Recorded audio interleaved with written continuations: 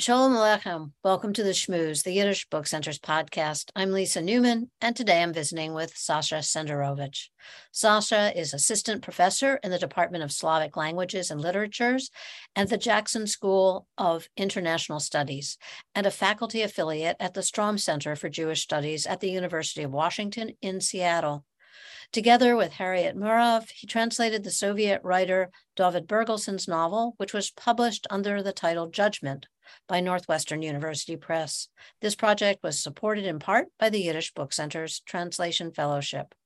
Together with Harriet Murav, he is currently working on In the Shadow of the Holocaust, short fiction by Jewish writers from the Soviet Union, a collection of stories by several different authors translated from both Yiddish and Russian, under advance contract with Stanford University Press. He has also published on contemporary Soviet-born emigre Jewish authors in America. His first monograph, How the Soviet Jew is Made, was recently published by Harvard University Press. Welcome. Thank you. Thank you for having me. Lovely to see you. I saw you briefly here at while you were once again teaching at our Great Jewish Books summer program, and it was lovely to connect. Amazing book. So I'm glad we connected around the recent publication. And let me start off by asking you, Sasha, what drew you to write the book? First of all, thank you so much for reading the book and inviting me. The book is very new, as you know, so it's always a pleasure to. You might be the first person I'm talking to who read the book. So, who read the book after it was published. So, well, listeners, get out there and read the book.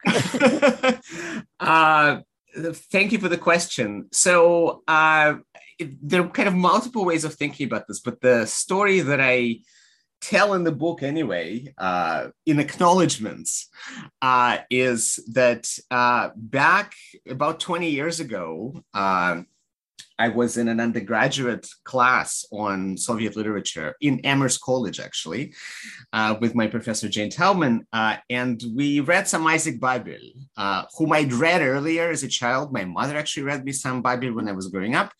And I was struck by this phrase in one of the stories in Red Cavalry, when the narrator of the stories, who is this Jewish person who's kind of in disguise as a Cossack, is talking to a Rebbe in Zhytomyr, and the Rebbe asks him, what does the Jew do? And he says, I'm putting into verse the adventures of Hershel Astropolier.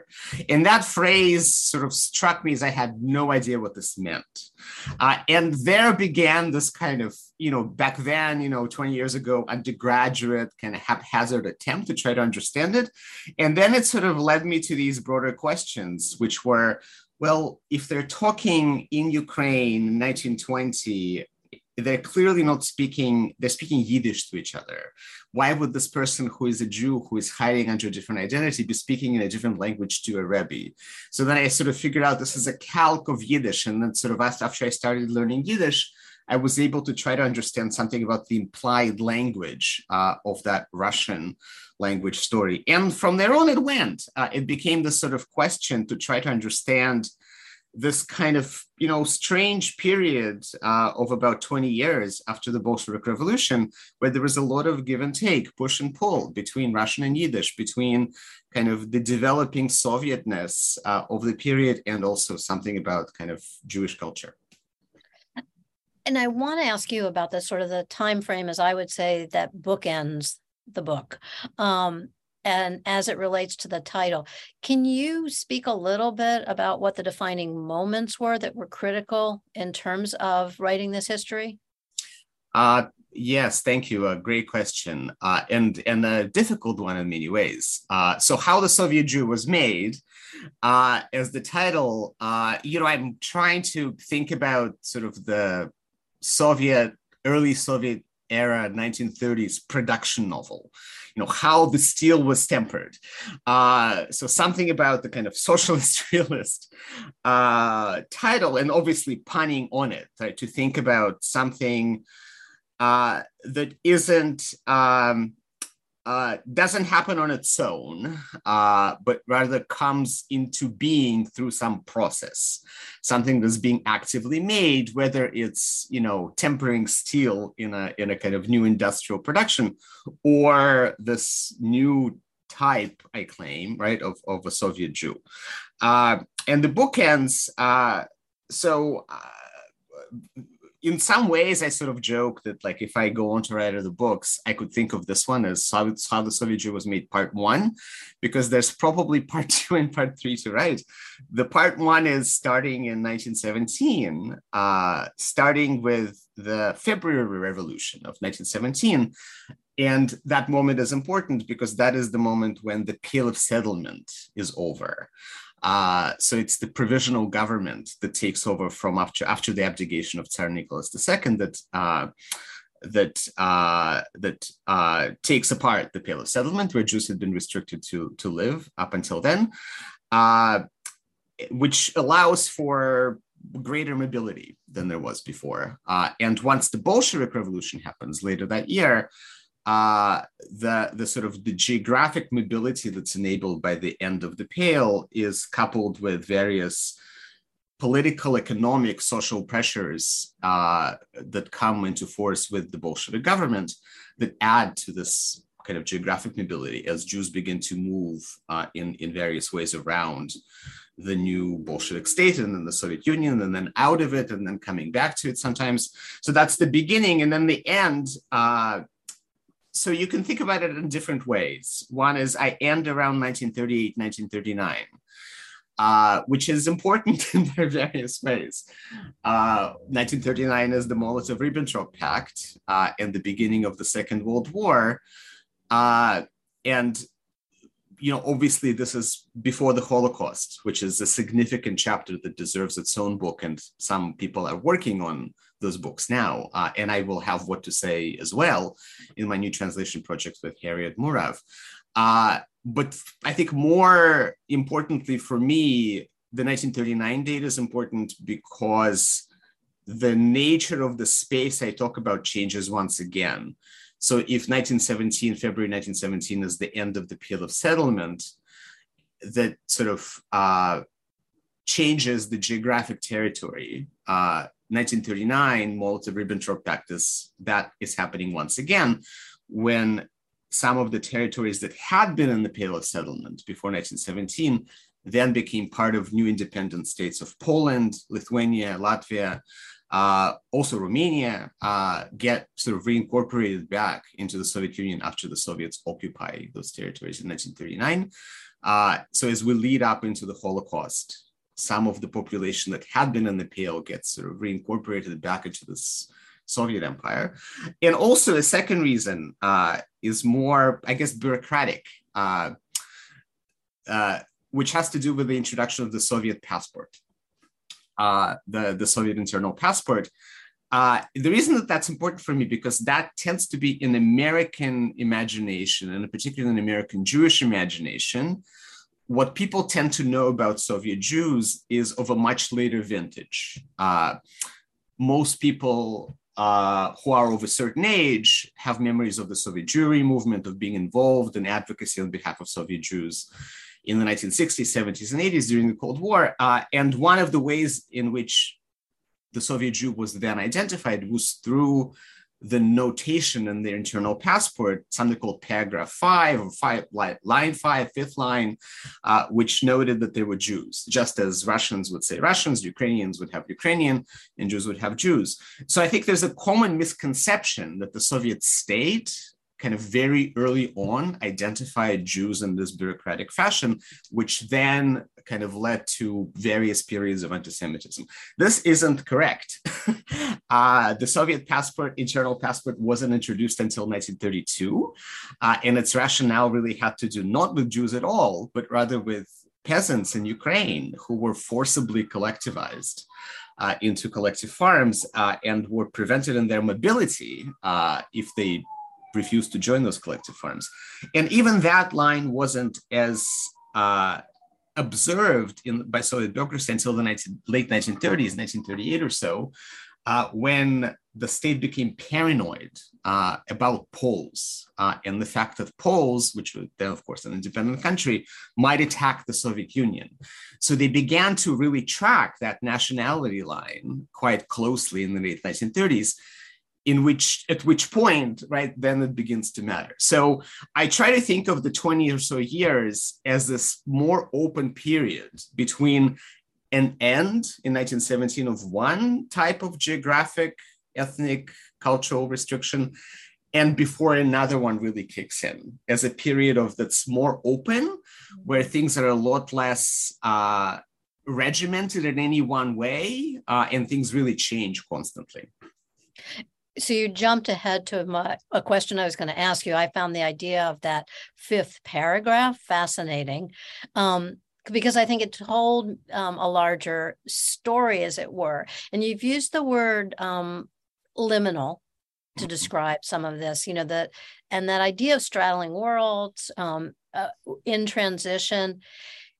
It's really interesting. I would just, as an aside, say, I come to this as a reader who's not a scholar of all this history, but find it fascinating in the same way I've been reading a lot recently about Jews in France and, nationalism and identity. And it begins to really establish for me this sense of what defines Jewishness within these separate countries. So the distinction of the fifth paragraph and what imposes itself on having that as part of the passport is really interesting. And there's a very long question here. Sorry about that. In the epilogue, you quote David Schneer and the idea of the backwards shadow. So in this convoluted way, can you speak a little bit about this sense of, straddling the worlds, where we are within the book, and how some of the past is defining the Jew, and how this moves forward? Yeah, there's a lot here. Let me see how I can, and please redirect me if I'm answering this in some also convoluted way. So thank you for bringing up David Schneer's work. David, who of course was a big influence and a friend and a colleague at the University of Colorado when I taught there. You are quoting his first book, which was once his dissertation, where he writes about Soviet Yiddish and the sort of the culture around Soviet Yiddish after the revolution in the first, 15 or so years after the revolution. And he was writing at the time, so this is a book from early 2000s. So this is one of the, earlier histories of Soviet Yiddish culture that was responding to a kind of, I wouldn't say neglect, but something like maybe willful ignoring of that culture in Western academia and American academia that was really quite ideological. So if you think about the field, I'm diverging here. If you think about the field of Yiddish studies in North American context, as it sort of came into its own in the 1970s and 80s, was quite influenced, obviously, because of the time when it was happening by various Cold War pressures, where thinking about the Soviet Yiddish experience and Soviet Jewish experience was really marked by, let's say, the Soviet Jewry movement, right? The time when Soviet Jews were seen as having been separated from their Jewish identity by the Soviet state.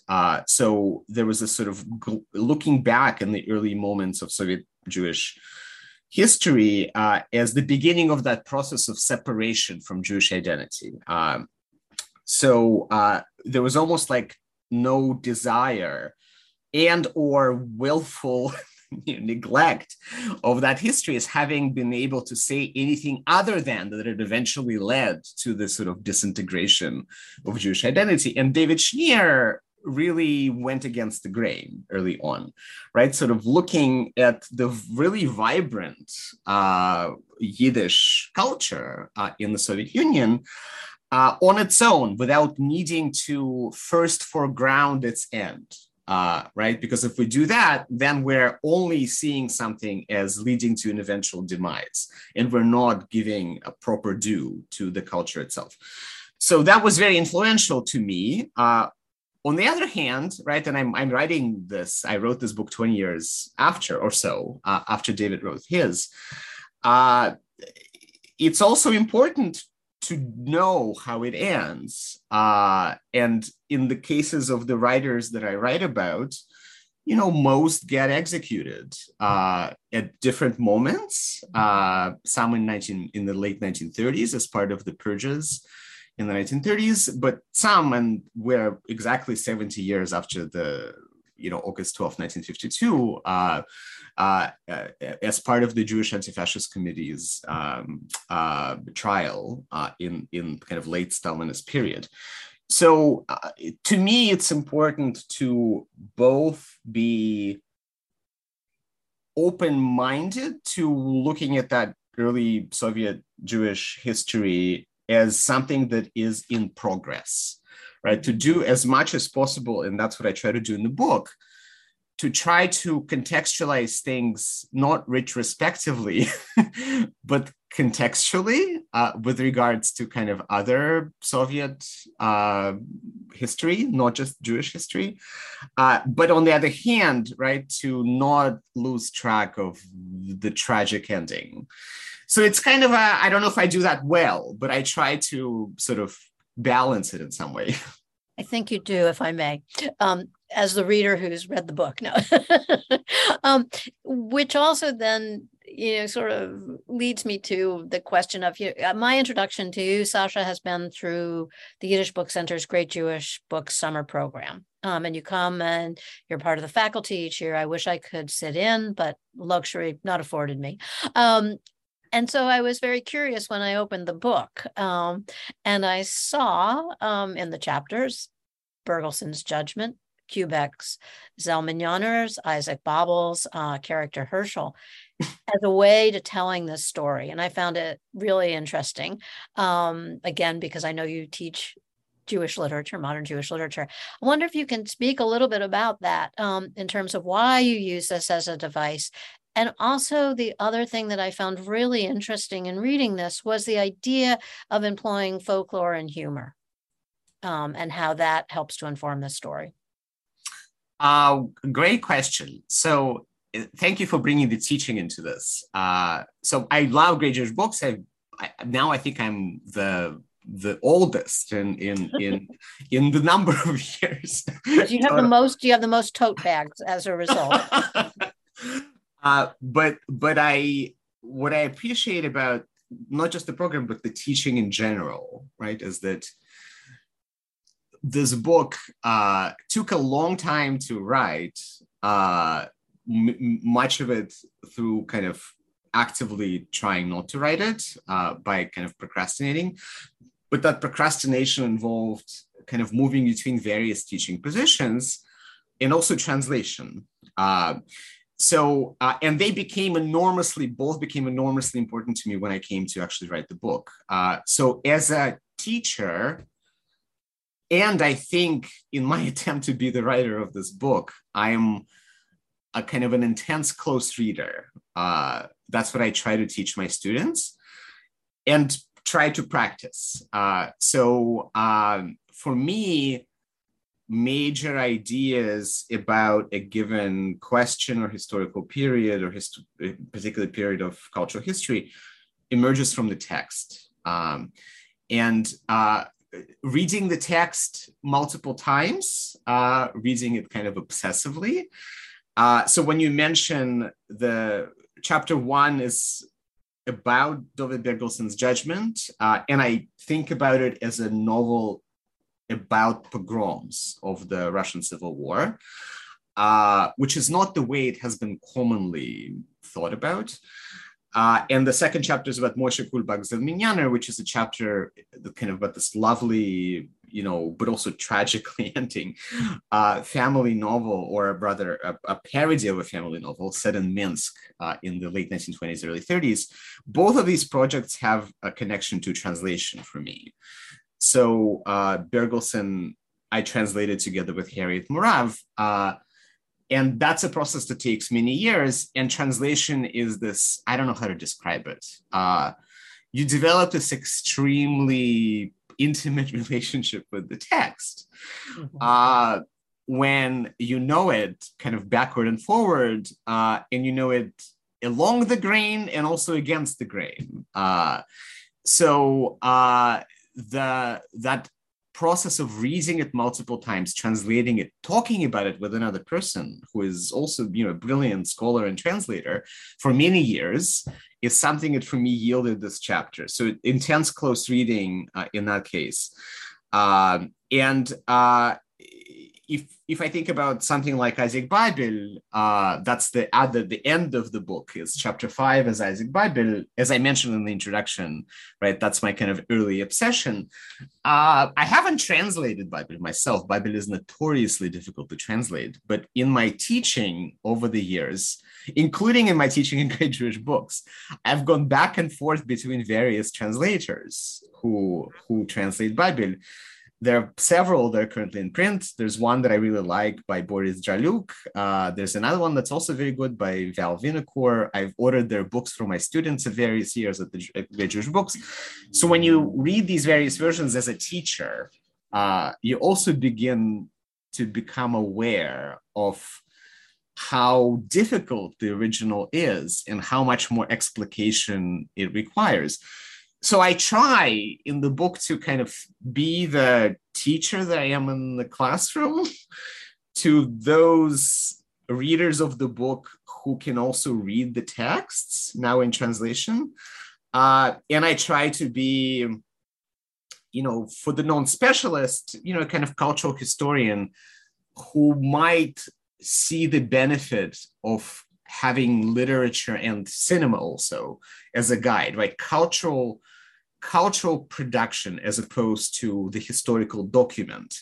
And cultural production not always as a reflection of the historical record, but rather an interpretation, right? So I don't read literature as some historians do, as a kind of factual, ascertainment of some historical hypotheses, but rather I see it as itself a field which very actively participates in the cultural discourses, historical discourses that emerge and has its own take on those events, which is sometimes kind of harder to discern.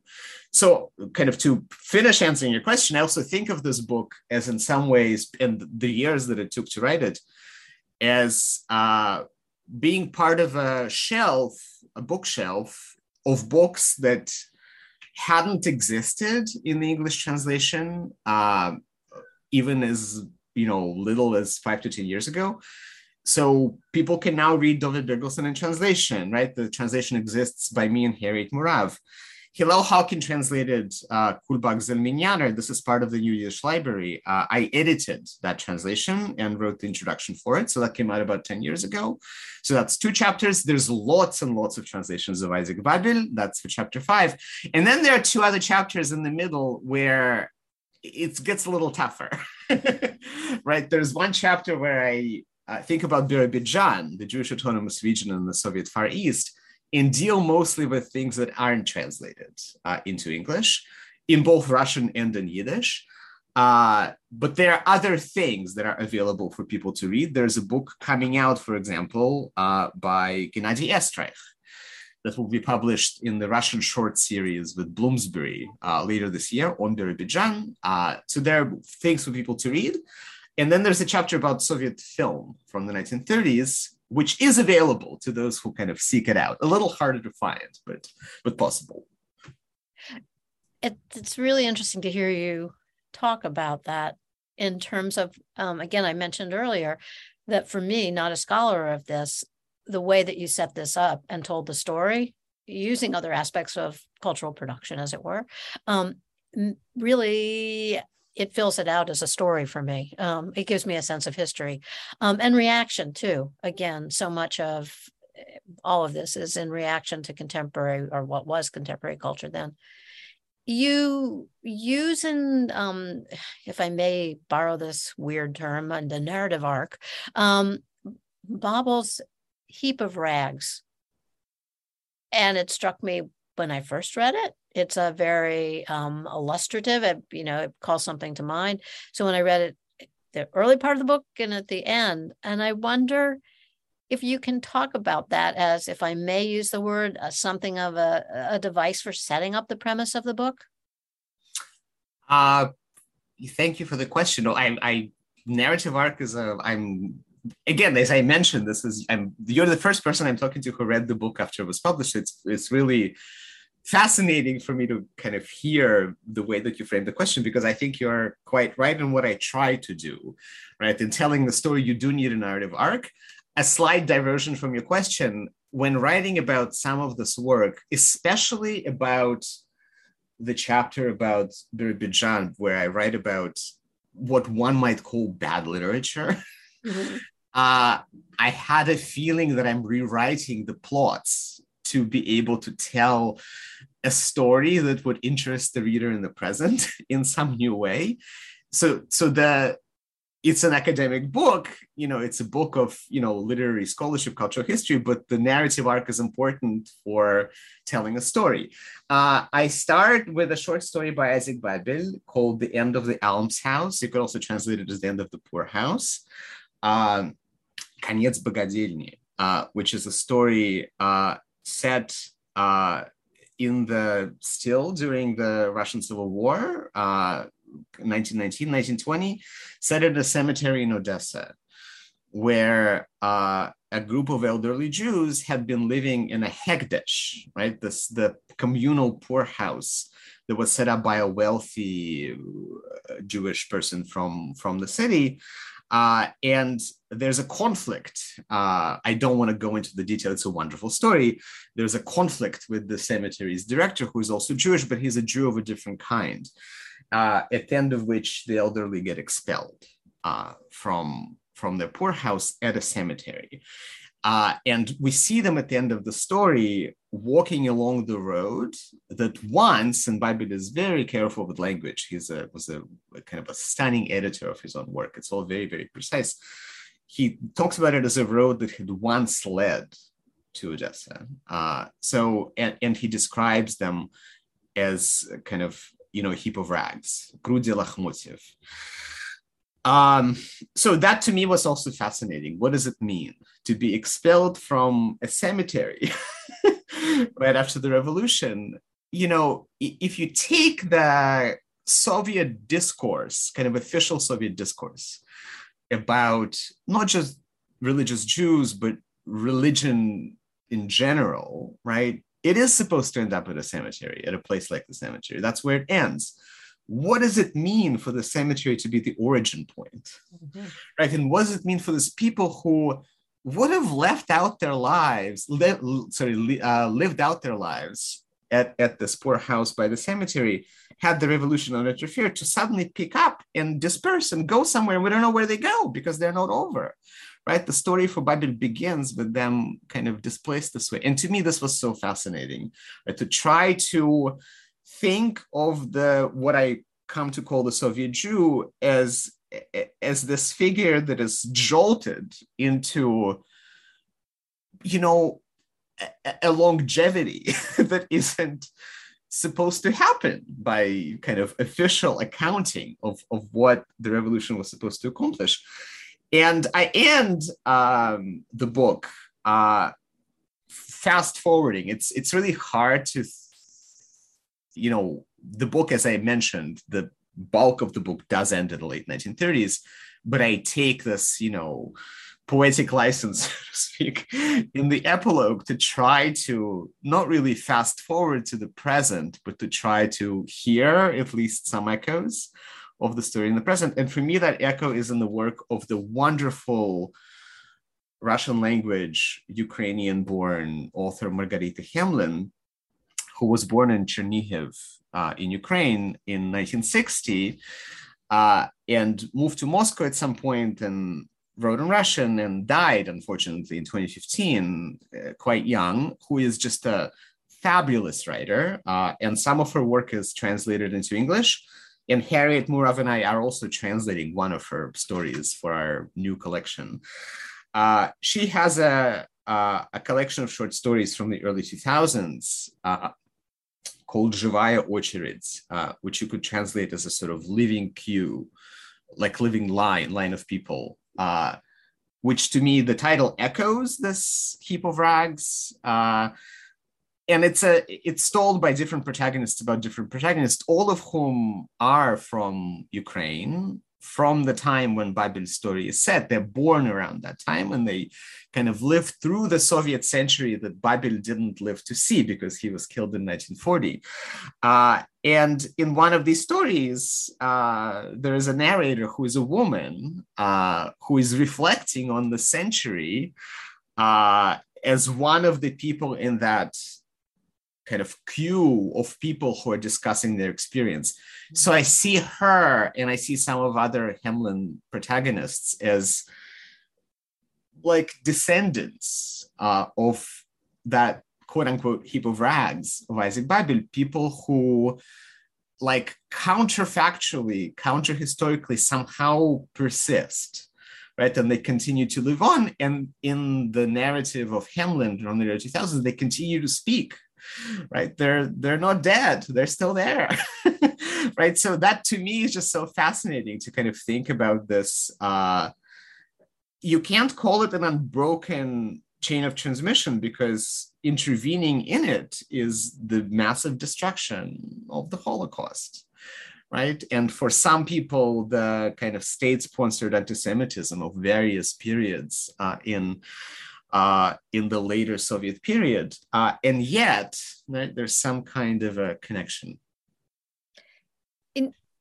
I guess my last question for you is how much of the idea, if you had sort of some preconceived idea of this, of the Soviet Jew, did it change in the writing of the book?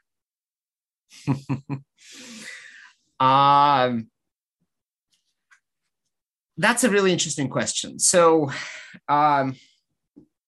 one of the things that I did in my years of procrastination and not writing this book, I'm a decade, a little more than a decade out from the ending of my PhD studies. So often a book like this would come out, shortly after. It took me a long time to come back to this work and really rethink it and redo it. I did not think of the Soviet Jew as a framing from the time when I began to do this research. That was not something that occurred to me.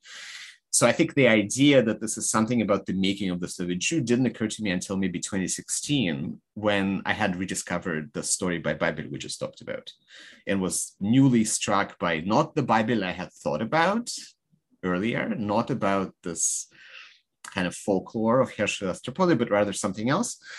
And at that point, I was already coming to the question, having written a little bit about the more contemporary material.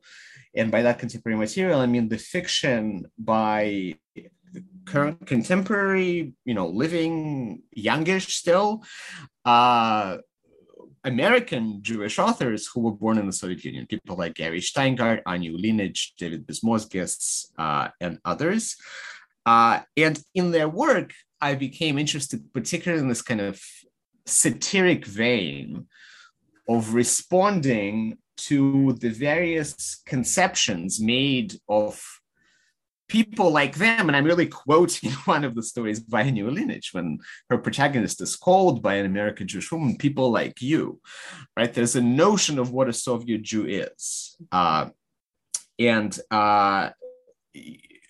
formed in the Cold War, formed after the, in 1960s, 70s, and 80s, very much shaped by Elie Wiesel's writing from the early 60s on the Jews of silence. Actually, it's the late 50s even, but it comes out in English and is really influential in the 1960s as Jews who are, require someone else to speak on their behalf, in organized Western kind of Jewish audience. Jews who are severed from their traditions, who need to be rescued, who need to be saved. So I had that sort of later iteration, at least in the American imagination of the Soviet Jew, that I saw contemporary writers pushing against, right? Trying to figure out a much more difficult question. Like, what the heck is the Soviet Jew if you were to think of the Soviet Jew on the Soviet Jew's own terms, right? Before someone else starts to define it. So I think that thinking about the later period in some ways made me want to rewind, right, all the way back to the revolution, to 1917, to think about the origin point and to kind of begin that process. So, and in the process of writing a book, yes, right, that changes, because then you realize that, okay, you can't have that backward glance on a period you're writing about, because I'm trying to understand that period on its own terms, right? I can't import the idea of the Soviet Jew in Cold War era American imagination back into this period, which makes me realize that this period itself maybe was not as well understood later on as it could be if we took the moment to take whatever different writers, filmmakers, commentators, reviewers had to say about what they were doing at the time. So I think maybe, I don't know if that's answering your question, but trying to kind of think about, as I said, right, if I were to write more books on this topic, I could think about this as, first part of a couple of books, and maybe a trio of books, to try to think about the nuances of every historical period when it comes to this question of how the Soviet Jew was made. And ultimately, why is it important? To what end? That's always a question, right? For writers, definitely for editors of books, right? What is the point? Who needs to hear this? We'd come back to this later Cold War period and the post-Cold War era, where I think the Soviet Jew was in many ways misunderstood. And the misunderstanding did result in real life interactions between Jews in the West, Jews in Israel, and Jews from the Soviet Union, starting in the 60s, 70s, and 80s, but really continuing in various parts, various ways to today. Also trying to understand that early moment in Soviet history with its attention to different ethnic cultural groups and nationalities as something that might also help us understand at least something about, let's say, the war in Ukraine today, right? And as far as that war that is ongoing and has been going on for 8 years now, but really intensified in the last 6 months with this massive invasion, is also a kind of echo, right, of Soviet imperial ambitions, about which some of the writers that I write about, many of them from Ukraine, right, had sensed at the time when its kind of Soviet derivation was beginning. Thank you. I sometimes refer to the guilty pleasure of aspects of my job. And this is a moment of guilty pleasure, Sasha, to be able to read the book and then have this conversation with you, which I think there's much more to sort of unpack here. But a great read, How the Soviet Jew is Made. It's available online at shop.yiddishbookcenter.org and elsewhere. Thank you for all you bring to your work, teaching and writing, and looking forward to your next book, which is? Well, this is the next thing is going to be the translation with Harriet Murav, which is a collection of we're settling on about 8 writers who wrote, some of whom wrote in Russian, some of whom wrote in Yiddish, after the war, after the Second World War, writing what we say in the shadow of the Holocaust, about the Holocaust, sometimes indirectly, but writing about the Soviet Jewish experience of the Holocaust. Great. Well, keep up the great work, and look forward to seeing you back at the center and maybe for a longer conversation then. All right. Thanks so much for joining me today.